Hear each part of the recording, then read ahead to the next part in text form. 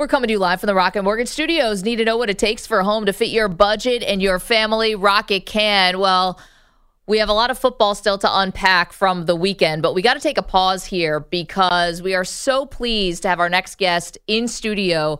It's Jeff Pearlman, of course, is an award-winning author. He's got a new book out. It's about Bo Jackson. It's Bo Jackson, the last folk hero, the life and myth of Bo Jackson. It's available now wherever you buy books. And Jeff is here with us. I mean, Jeff, you have written about like so many mythic people in sports, like Walter Payton and Brett Favre and the Lakers, the Showtime Lakers, which was chock full, the USFL, all these, really big topics like Bo Jackson. I mean, how close is the reality to the myth? Very, very close. Really? Yeah, really close. Like I was thinking about this today. He, when he got to the Raiders in 1987, he'd been playing baseball, and he'd run a 4.13 40 in college, which is crazy. Preposterous. He was 220 pounds. Like Tyreek Hill does not want to run a 4.13 40. So he shows up with the Raiders. Tom Flores is a coach, and he wants Bo to run a 40 on grass and pads, and they clock him at a 4.19, and Flores says that doesn't seem right. And they do it again, and he runs a 4.17. Oh, my goodness. Wow. He's just a joke. It's like a joke. Well, the title, The Last Folk Hero, makes it sort of, to me, implies that there's sort of some myth going on here. And there's some, because I remember him as running for 65 yards on every play. Like, I don't know, and he ended a little bit early. How much of it is just we mythologize Bo Jackson, and how it makes us, you're already answering that question, that it really was this spectacular. So I thought there'd be more myth than there was, right? Perfect example is like I started working on the book, and people told me there's a game. There's always a game in high school. Yeah. Every player. Everyone's always a got game. one. Yeah. Everyone's got a game in high school, and he was throwing smoke off the ball. I'm like, so there's a game. They're playing Fairfield High. It's McAdory High School is where Bo went, and everyone kept telling me he hit this fly ball to left field, and by the time it came down, he was rounding third. Right now, that sounds preposterous. Yeah, it sounds like Bugs Bunny type stuff. 100%. So I start talking to people about it who are at the game. Nah, man, that's true. No, okay, no, I'm telling you, it's true. So I tracked down Eddie Scott, Fairfield High's left fielder, and the guy who was in left field. He's like, it's true. He goes, he hit that ball. I could not find it. It was so freaking high. He's like, I couldn't find it. It bounces on the grass, pops up, and when I grab it, I look up to throw, and he's rounding third. He goes, I swear to God, that is the truth. And there's like a million just crazy, crazy mythological Bo Jackson stories, and 90% of them check out. Oh, that is amazing. Wow. Jeff Pearlman is here with us in studio. Has written a new book about Bo Jackson, the last folk hero. So him as he's got these amazing moments. We could talk about the moments, the Brian Bosworth moment, the running up on the back of the in the outfield. Yeah. Like there's all these moments, but Bo the person, did you get a sense of what really made him tick? Like what his motivations were as an athlete and how he got to be so great? Well, I think a lot of it goes back to Bessemer, Alabama, where he's from. He was one of 11 and raised by a single mom. Poor, predominantly African-American neighborhood. He literally grew up in a house with no running water, an outhouse. He would go to elementary school either wearing his sister's shoes, hand-me-downs, or socks, no shoes. Oh, my gosh. He was held back in an early grade. He had a severe stutter. His dad lived across town and had nothing to do with him whatsoever. His dad was named A.D. Adams. He had his own family across town. Barely ever looked at Bo Jackson. So as he grew up, he was like this bully. He was a bully of a kid. He used to beat kids up, steal their lunch money, blah, blah. But he also was like, this is going to sound weird, right? He was throwing rocks at cars and other kids. He would get in these crabapple fights. At his house, he had a 5.5 foot fence surrounding his house. So when he needed to escape the house, he would have to jump over the fence because his mom watched the entranceway. It's almost like this old school Rocky montage where you want to know how Bo Jackson became Bo Jackson. He was blessed physically, but he did all these things.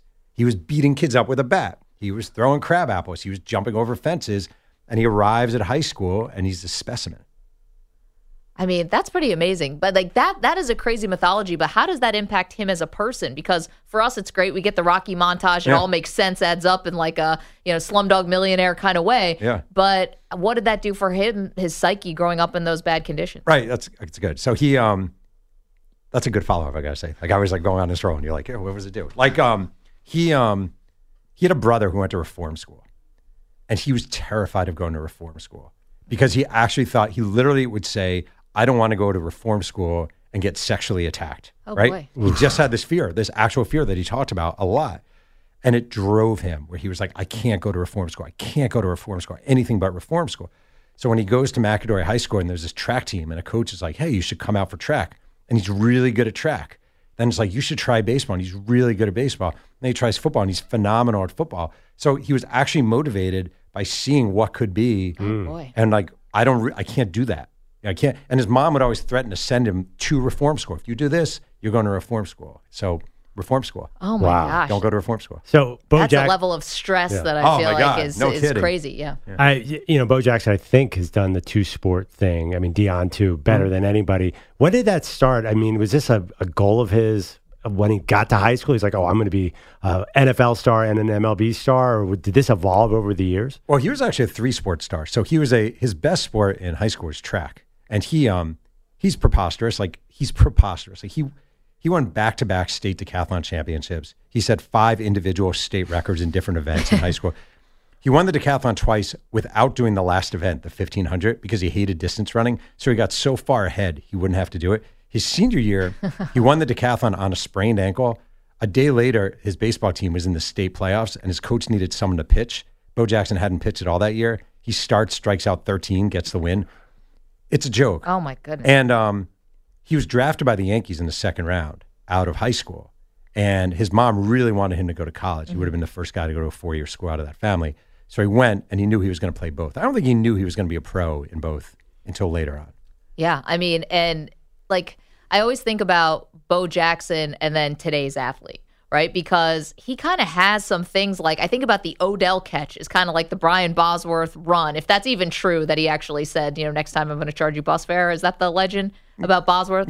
About Bo saying it to Bosworth. Yeah, right. I'm a little skeptical on that one. So yeah. But it's a great line. Yeah. But like I think about Odell's one-handed catch against the Dallas Cowboys, and I think about these moments that Bo had that would have been viral back then. These things that he's known for was he the beginning of like what we're seeing now with the modern athlete, where you're known for these moments almost more than your full career? Man, that's a great point. I would actually say yes, because when people think about Bo Jackson, okay, they think about running up the wall. Yep. They think about Monday Night Football, 2 things: running 91 yards down the sidelines, which, by the way, one of the Seahawks coaches said he was holding notes, and the notes literally got sucked out of his hand when Bo ran by, and he swore on it. He's like, I'm telling you. And also running over Boz. He's known for leading off the All-Star game. 1989, he leads off the All-Star game with a home run with Vin Scully and Ronald Reagan in the booth with the Bo Knows ad campaign premiering in that game. So, like, timing was everything. Yep. So all these little moments they actually are what we remember about Bo. And I can't say, like, he spearheaded a movement, but I think he was a precursor to what was to become. Yeah, because unfortunately his career didn't last very long because of his the hip injury. Yeah, the hip injury, which ended his career. How does he feel, or people around him? I know you did talk to him, but like, how does he feel about his career that was cut short? I feel like this is the best thing about Bo Jackson. He truly doesn't give a crap. Like, Really? When people are like, you could have been Jim Brown or you could have been Mike Trout, he doesn't care. He just doesn't care. He's not losing sleep over not being either Hall. Right now, he's a grandfather, which makes me feel old. He lives in suburban Chicago. He shovels his own driveway. He drives a Ford truck. He goes hunting. Like, people are like, oh, if only you didn't. And he's never been like that. He's like, this is my life, man. I'm happy. Is that because like growing up in the poverty and sort of already feeling like you've made it and he accomplished so many things that he doesn't have regrets, or he's just a man who's at peace with himself? Or he truly, truly, truly wanted what he didn't have as a kid, which is a stable family life. And he's had a wife for almost 40 years. He has 3 kids who are all adults. He's a grandfather. Like, I think that's what he craved more than anything. And he got it. Talking to Jeff Pearlman, the author of the newest book, The Last Folk Hero, on Bo Jackson. Now, you've written some books about somewhat controversial figures and figures who weren't controversial, but you really, I think, painted a fuller picture of their lives. I'm thinking of the Walter Payton book. When you write these books, how much you think about possible backlash? I always think about it, but it's the inexact nature of biography, and it's the flaw of biography. Like, my wife always says to me, she's like, I don't know how you do blank. Like, how do you do that? I write a biography of Walter Payton. I found out that at the end of his life, Walter Payton was severely depressed and that he was writing suicidal notes. Now, if you're writing a definitive biography of someone, you have to include that, but it's going to hurt feelings. It's going to hurt his kids' feelings and his widow's feelings. And I don't really know a solution to that. But if you enter the field where you decide you're going to write definitive books and biographies, you don't really have a choice. But it sucks. Is this book about Bo Jackson? Are there possibly going to be backlash something here? Do you think Bo would be upset or the fans would be upset? Because he's got very loyal fans. I think he's going to like this book a lot if he reads it. I'd say the two, like, quote unquote controversial, which isn't really that controversial. Number one, he was definitely getting paid in college, but I know. I mean, Charles Barkley was also at Auburn. I think he's mentioned things like that. It's so funny how I'm like, I have some bad news for you guys. When Bo Jackson was playing in the SEC in the 1980s, and it's like, oh, that's a good one, Jeff. Yeah, I know that's a good one. And then it's minor, but like, you know, he liked the ladies in college, but he was in college. If I had any game, I would have liked the ladies. You know, it's just like, thing, you know. Yeah, but there's nothing like that people are going to be horrified to find out or depressed. Well, depressed about maybe his childhood, but where really the myth does match the man. He's great. Yeah. Like, he is actually great. And it's so refreshing. He is. He really is. I'm like, all the stories behind what he did. I mean, like, when he climbs a wall and makes that catch, right? I talked to a guy who played with him on the Memphis Chicks in 1986, Bo's one minor league season. And he's like, as soon as I saw that, I remembered a game in Charlotte when he climbed up the wall too. And then Willie Wilson was playing in the outfield with him that day. And Willie Wilson's like, I saw him do that in spring training, and I kept betting my peers that one day this guy's going to climb up a wall. And I called them all and collected money. And my favorite thing about that is I talked to a ton of major leaguers who told me that night and then the day after in their own parks, they were all trying to run up the wall. Oh, yeah, to try to do it. And they kept falling, and nobody could do it. And I think it's the most amazing highlight of all time because we've seen great throws, we've seen great runs. We've literally, never before, never since have we seen someone run up the outfield wall. Never. No, absolutely It's insane. It's kind of shocking that more things you've written about haven't become like big TV series or movies, but obviously Showtime Lakers was a really good one, and it got such a critical acclaim. It was a commercial hit too. Everyone was watching it, and that was such a unique book.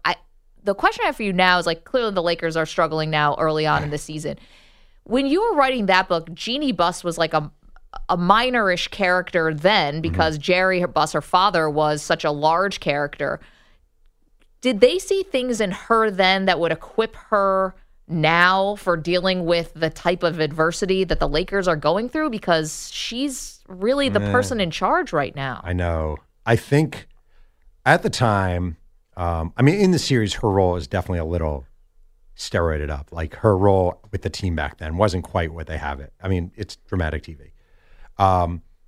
She headed the tennis team, the LA Strings. That was her assignment back then. She was in charge of the strings. And I think her dad was sort of trying to groom her to greater things. But did he think one day my daughter is going to be running the Lakers? At that point in 1980, definitely not. Definitely not. Not at that point at all. He did not.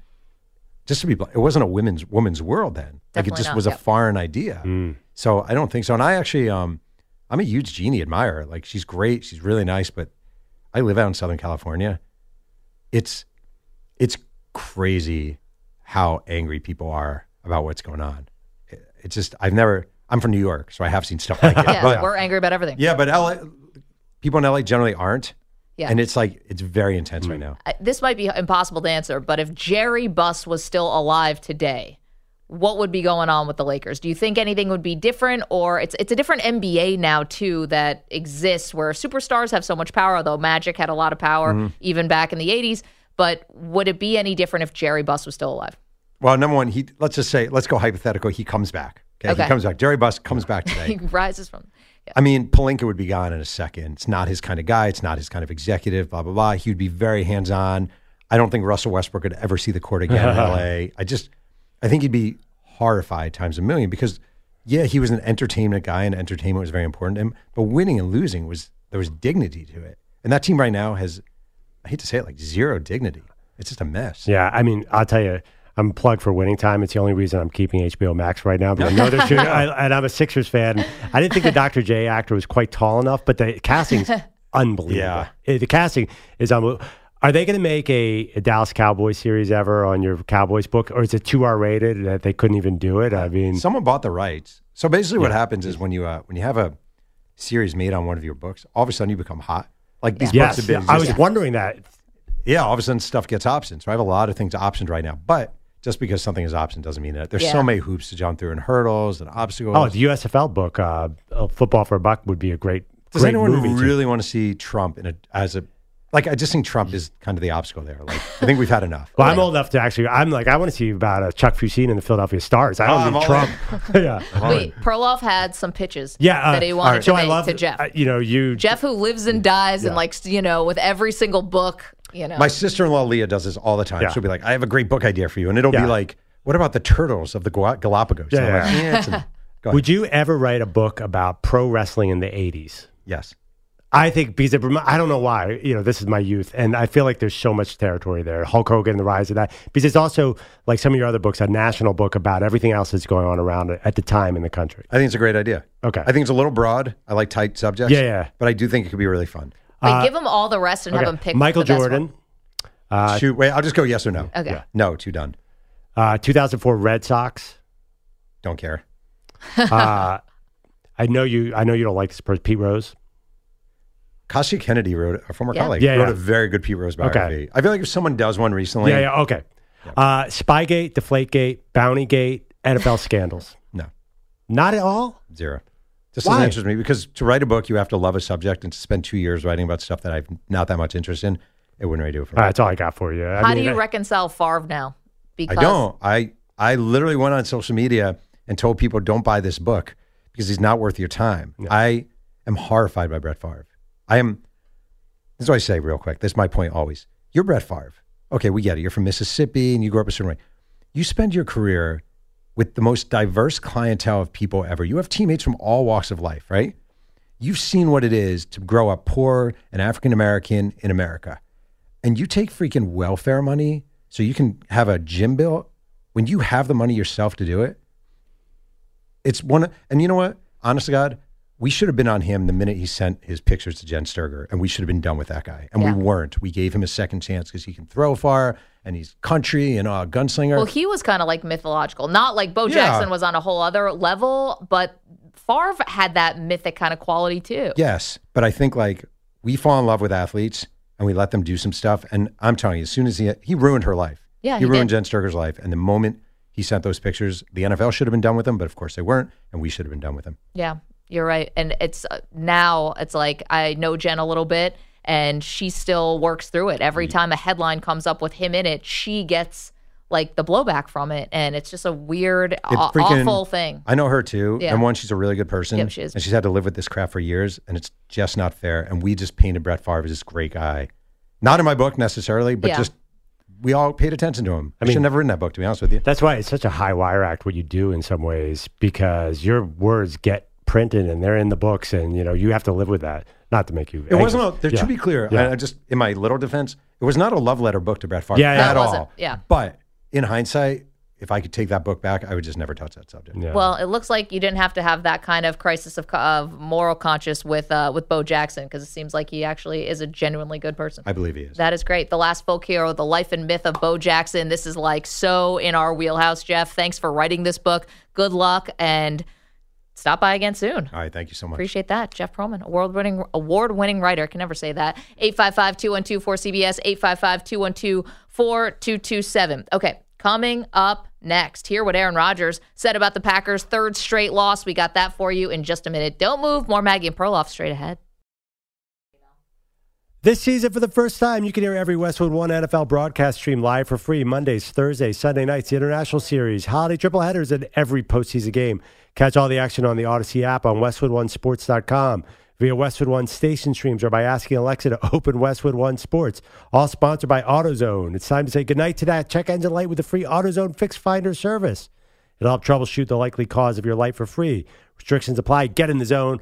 AutoZone. I was giggling to myself there because I'm already thinking in advance. It's a Sunday morning, 9:30 a.m., Jacksonville Jaguars, your Denver Broncos Yeah, in the all fine. London. Is that the most London game that ever existed? It is going to be so ugly.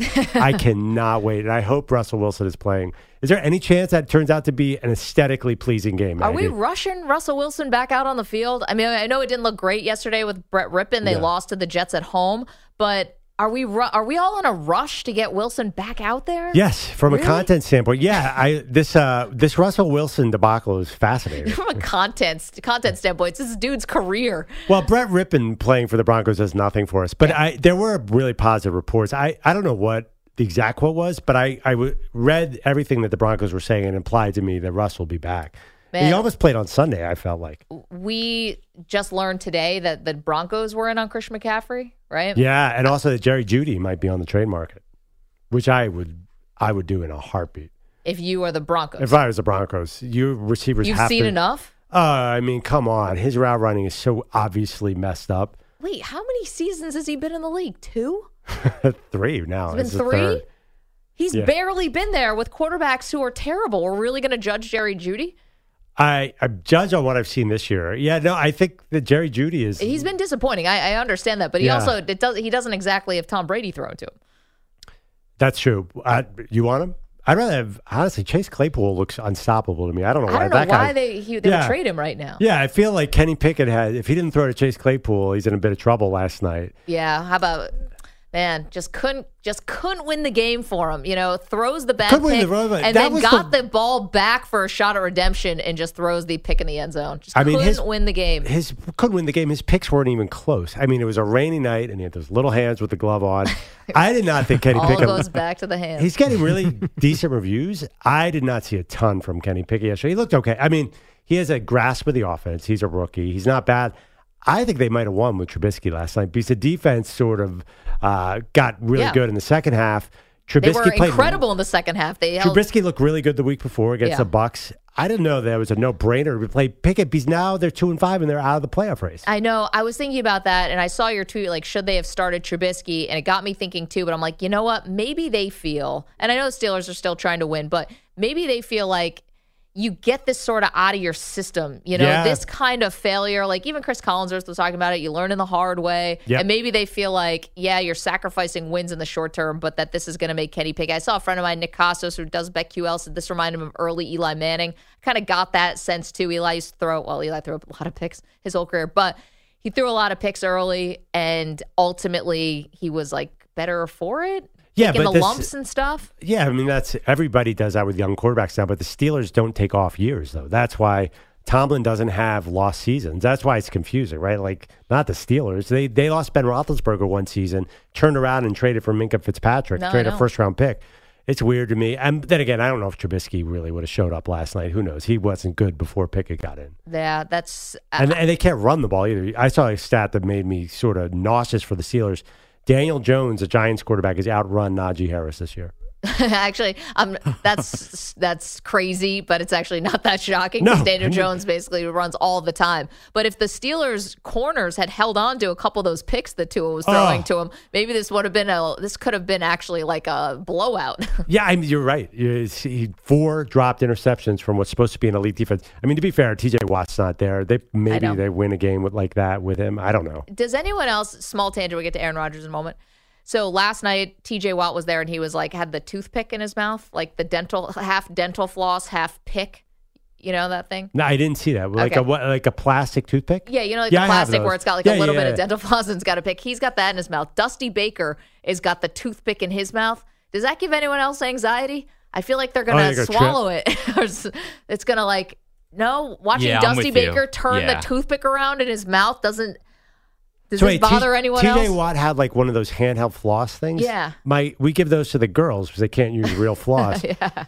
Now, this is the most mom you've ever been on the air, by the way, worried that somebody's going to fall on a toothpick.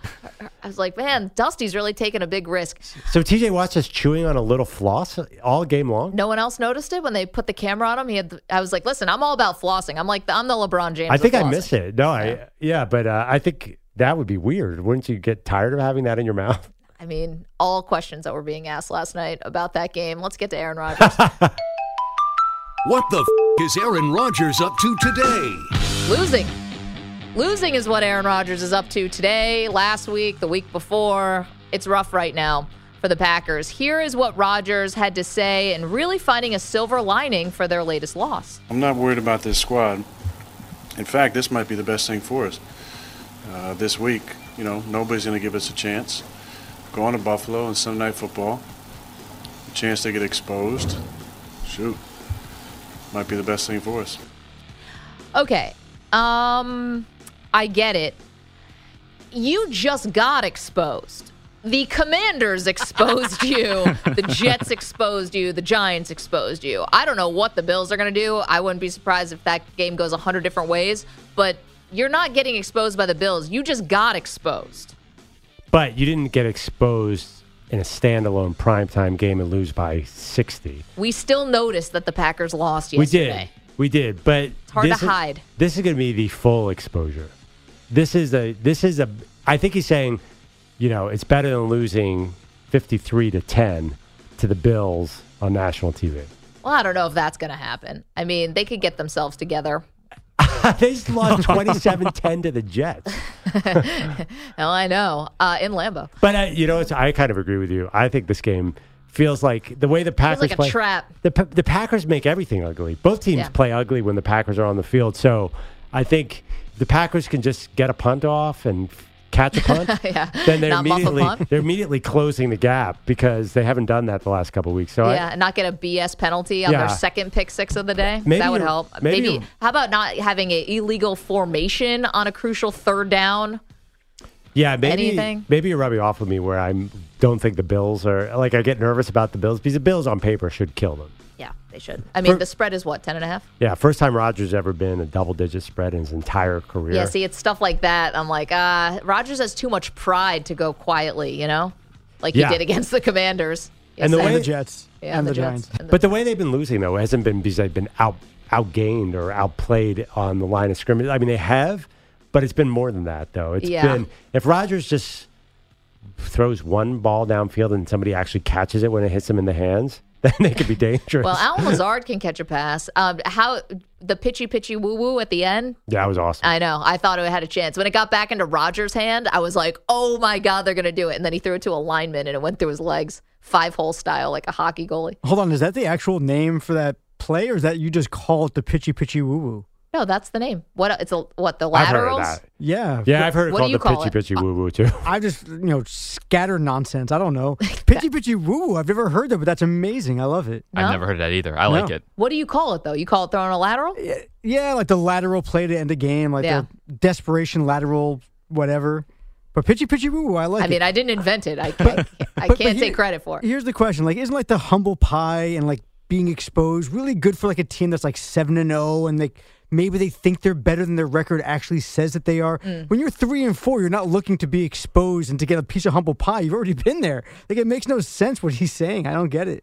I mean, he said also that he's not worried about the squad. It's I don't know. I'd probably be worried right now because I don't even know if one wide receiver that you a trade at the deadline, it will help Perloff, but I don't know if it will fix everything. They need to trade for a tackle, and I don't think that's going to happen right now. Oh, or is it a matter of forget the personnel? It's getting the personnel that they have to play better. Sort of coaching. Aaron Rodgers seems maybe it's all in their head right now. I mean, that's a lot to be on your head, but it feels like maybe they're talented enough. That's not the problem at all. Yeah. It's a question of either motivation or focus. Maybe Aaron Rodgers is distracted. I mean, that's not inconceivable. No, they had guys go out. Rashawn Gary left in the second half. I mean, just guys at really pivotal positions, but I can't use that as an excuse. We saw the Packers win 13 games without David Bakhtiari last year. We've seen them win games without a good defense before, a great defense. But we've also seen them struggle early in the season and get it together. That's why we all, even you who's saying it's over, a kernel, no Super Bowl. Kernel of hope. I'm looking at the origins of pitchy woo woo. Yeah. I've seen a lot of the SVP show, maybe Stanford Steve, in the late 2010s. Maybe but that's where it sunk time. in. I hear it all the time now, and I might have heard it from you, but I love it. Now, there's been a few great ones this year. That's my favorite play. It's never worked. That's your favorite play? The laterals, I love it. There was one earlier, I think it was the Broncos, I think, had one that lasted 19 minutes, and they somehow lost yardage on the play. I had a bet on that game, too, and I really needed the under, so I was sweating it out with that. Yes. I can't remember what the game was now. Shoot. But pitchy woo woo is a great way to describe it. And Maybe it was Van Pelt. I love when eventually it lands in the last guy's hands, and he's like, you know what? There's no more pitching. This is my time to go for it. It's usually some lineman who gets 3 yards, gets tripped. The hero ball, it never goes well. Some guy's like, all right, that's enough laterals. It's my time to make a run for the end zone. I always feel bad for the offensive linemen who they touch the ball and it's like hot potatoes. They cannot get rid of the ball fast enough. Yeah, the guy couldn't even get it last night. Went through his legs. Oh my gosh. He went down a heap afterwards. Just like, no. It's always too Nightmare. like someone that's like, I didn't even know this team had uniforms with numbers like that on it. It's like, who's 48? So at the end of the play, Aaron Rodgers went face down, and everyone took a picture of it. And I tweeted out, I'm like, "Stay down, Aaron," or something like that. Then it dawned on me, he didn't have a concussion, right? He was just mortally depressed about the state of the team. I mean, I didn't see him get hit. Yeah, but I mean, he was just like, I think he was. I think in that moment, the thought must have crossed his mind: "What am I doing here? This is a disaster. Well, Get me out of here." It's almost like when people do this about movies, it's like, you're probably wondering how I got here, like a freeze frame, and it's just like Aaron Rodgers is face down, losing to the Commanders, and just like rewind. Yeah, like a 2000s rom-com or something. Yes, exactly. Probably wondering. You're wondering how I ended up face first in Washington And FedEx losing. Field with chants going on, sell the team. We couldn't even beat a team that the fans wanted to sell mid-game, and we could not even beat them. There were more Packer fans there than Commanders fans. Yeah, I who think. was chanting sell the team? They were more chanting cheesehead stuff. I didn't get that at all. 855-212-4CBS, 855-212-4227. Coming up, we will make picks for tonight's game, so don't move. We got more. Rich Ackerman is here with a CBS Sports Update. It's time to answer our Ask the Pros question of the day. It's brought to you by O'Reilly Auto Parts. Today's question comes from Juan in San Francisco. Early returns on the Christian McCaffrey trade. Your thoughts? Don't forget, you can submit a question by going to cbssportsradio.com/askthepros or tweeting it at CBS Sports Radio using the hashtag AskThePros. Early returns on McCaffrey, good in the first half. Yeah, I mean, it's unfair to judge him based. He wasn't even supposed to play. He was learning. They said he was learning the playbook during the game. He's studying. I mean, that's I saw on the flight there, right? No, he asked during for it. the game. Wow. He was sitting studying the playbook because he'd never seen the play. So I don't think That's it's fair to judge him. That's an epic cram session. Yeah. Like, you don't study for the final while you're taking the final. Yeah, I mean, totally. The Niners looked good in the beginning. They looked like they were actually. I thought they're going to win this game. But then Jimmy G steps back in the red zone, throws I love it, a 4-yard Hail Mary. Yeah. He had a guy wide open right in front of him, 4 feet away, throws a lob ball that gets intercepted, and the game just changed, and it was off to the races for the Chiefs. Yeah, back-to-back touchdowns from MVS, and Juju, right? I don't think the Niners were really got McCaffrey for this game. I think they almost now they get in the thick of things, and the NFC West is really tightly packed. I think it's unfair to judge them. I think it's going to be good overall because they're going to be a run team and a defense team, and you can't ask Jimmy G to do too much. So it kind of fits that formula. What's your early take? I mean, he definitely added something, so for sure. But again, like, I know they were down in the second half, and so maybe you're not going to use him as much. It just kind of seemed like they went away from him. At least that was my read. And then the Chiefs sort of blew him out. But I thought what was interesting, I think I read this in Peter King's column this morning. I think that's where I read it, was the idea that the 49ers are like pulling a Rams, like just going all in, bleep them picks, that kind of thing. But like, are they really? Because when the Rams were doing this, it was for premium positions on the football field. McCaffrey is excellent. He's versatile. He's super dynamic, all those things. But it's not like running back's not like the premium position that you'd be giving up a second and a third, yada, yada. Unless you view McCaffrey as a game changer. Or as a slot receiver. I mean, yeah, that's true. That's really which he did a little yesterday. Yeah, and I think once he learns to play, I think you need more of a playbook and a route tree for that kind of thing. I think he can do both for them. I mean, listen, the Chiefs are ridiculous. And they looked good yesterday. Yeah, and they went against, I think the Niners were the number one defense coming in. They neutralized that pass rush. Nick Bosa still tortured Patrick Mahomes, but the rest of the team didn't do anything. So I think the Niners are going to be good. And the other thing, too, every team in the NFC, except for the NFC East, is 3-4. So they're fine, right? Well, I think the question is really about the NFC West is like, how seriously are we taking the Seahawks? I know DK Metcalf got carted off yesterday. It doesn't look like he's going to need surgery, but like Geno's just on one still. We talked 200 yards. I mean, it's not. But the accuracy is still there. He's not making the mistakes. Even they thought that maybe he threw a bad pick in the fourth quarter, and I was like, nope, it got wiped away. I'm like, yeah, this version of Geno Smith throwing a bad pick in the fourth quarter, impossible. But I mean, he wouldn't do it. Obviously, the key to that team, what's going to make them different, is the run game. And they're going to. Yeah, Kenneth Walker is so good. Yeah, so if they can run like that, but I don't think you can run like that on the Rams and the Niners. But I think that's why they have. So who have the Seahawks beaten? Let's look at the list here. Well, the Chargers yesterday. Yeah, is that barely good? Put up a fight? Is that a big win? I was wondering that they beat the Seahawks. Also beat the Cardinals, and they beat the Lions, and they beat the Broncos. So they're now 4-3. They lost 27-7 to San Francisco, 27-23 to Atlanta, and they lost a shootout to the Saints where Geno was amazing. So I don't really know. I have no idea what to make of that team.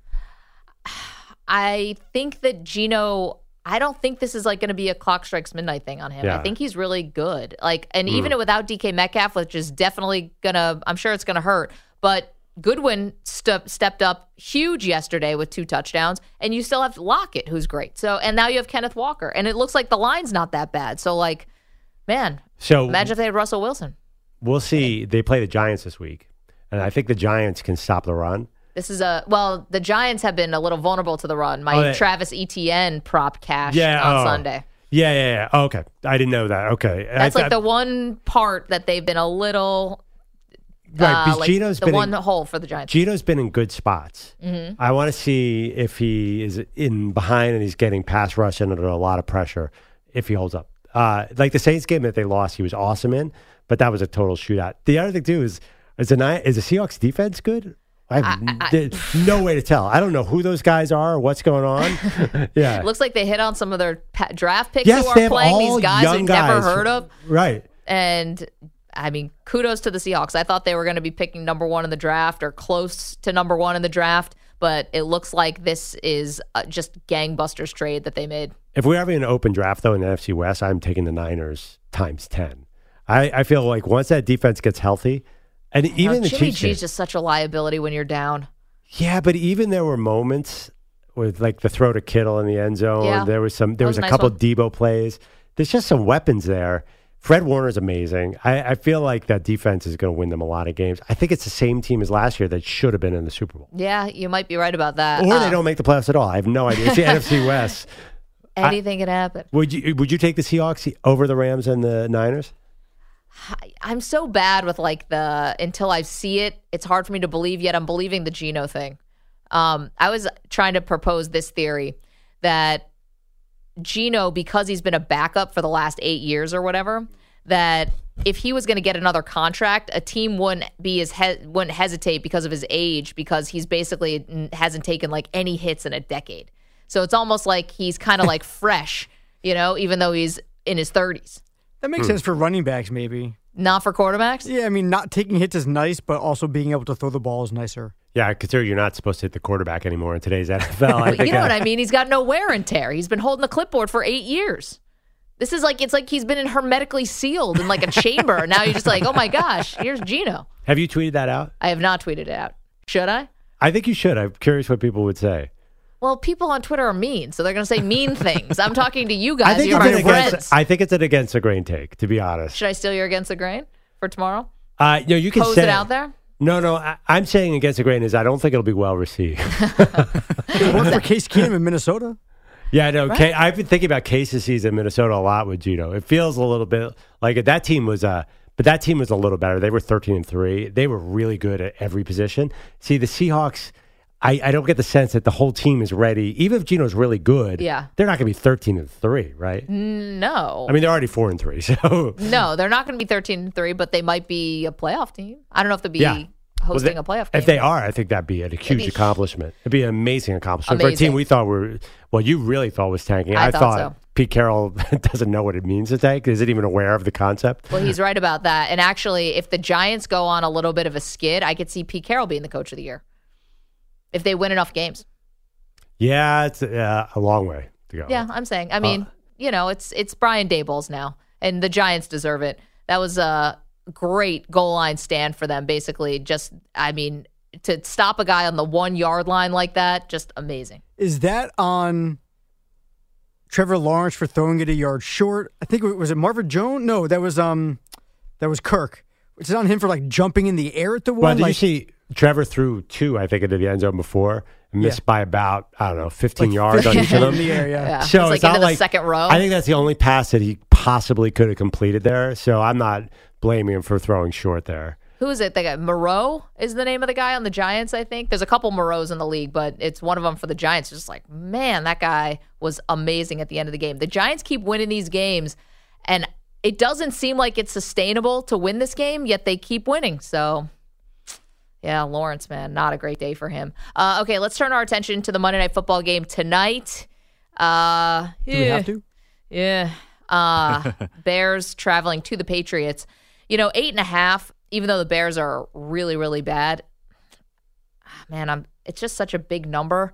I'll tell you one bet that I do like about this, and this is all coming courtesy of DraftKings, of course. I like the Bears team total points under 15.5.